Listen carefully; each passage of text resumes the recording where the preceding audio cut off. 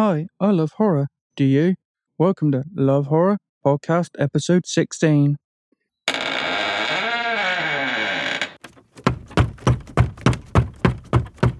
I don't always do reviews. Some episodes of Love Horror Podcast might be trivia or interviews with filmmakers.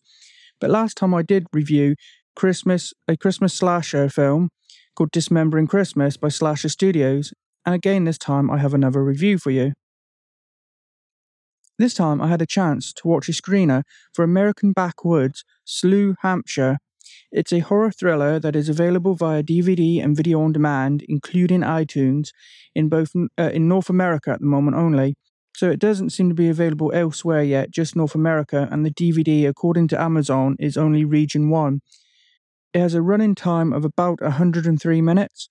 This is the synopsis from the official website. In June of 1994, one of the most brutal mass slaughters in history occurred in the backwoods of northern New England. 4 months later, history is about to repeat itself.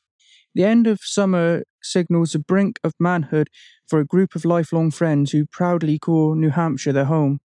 But when they embark upon a local rite of passage, travelling north for one final weekend of debauchery together, it just might prove to be their final weekend period, as this rite is doomed to go frightfully wrong. When they find themselves ensnared in a struggle for survival amongst a sinister hunting party, a bloodthirsty tribe, and a mythical beast, what begins as a comedy of errors devolves into an all-out Darwinian duel to the death. And less than 24 hours will pass before the Slough of Lies has been claimed and the last of the living remain. I should start off by mentioning that there is a trailer available, but it doesn't do it justice. The trailer, in my opinion, makes the movie look far more low budget than it actually feels when you watch it. It had, according to Internet Movie Database, an estimated budget of $300,000. The movie feels to me to be a bit of a cross between The Hills Have Eyes and a Texas Chainsaw Massacre. It has good professional quality cuts, editing, and a nice opening credit sequence. It sticks pretty well to the classic horror formula, which is what I'm sure they were going for, including typical or even cliché things like a cop who's up to no good, a nutcase at a gas station reminiscent of Ralph in the first two Friday the 13th movies. All the main characters are male, which is a bit different. Normally in movies, especially in horrors, you would either have a mix of male and females, or you would have an entire female cast. In fact, you don't see a main female character in this movie until about 55 minutes in.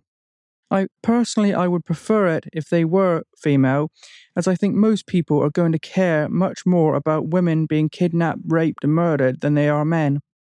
I also think people are more likely to root for female characters. The only problems I have with this movie are the following, and they are not major issues. 1, I don't feel the main characters show enough emotion. They don't really seem to care about much or about anything, especially Bro. 2, the music at times can be a little too loud when people are talking. However, the dialogue is still hearable, it is still audible, unlike in some movies. And it does have good sound quality. The sound quality doesn't sound like blown out like I have seen in other low budget movies. It's got good sound quality, just occasionally the music can be a little too over the top when people are talking. A scene with a woman giving birth near the end of the movie also felt like it went on for far too long.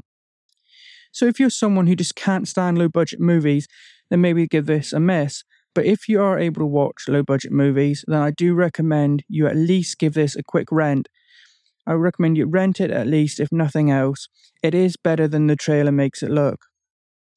And if you're in North America, you don't have to buy the DVD. It is available on video on demand on places such as iTunes.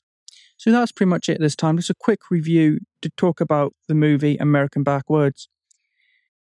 It is available in North America, as I've mentioned previously, so give it a look. There is an official website and a Facebook page, and I will put those links in the description along with this podcast.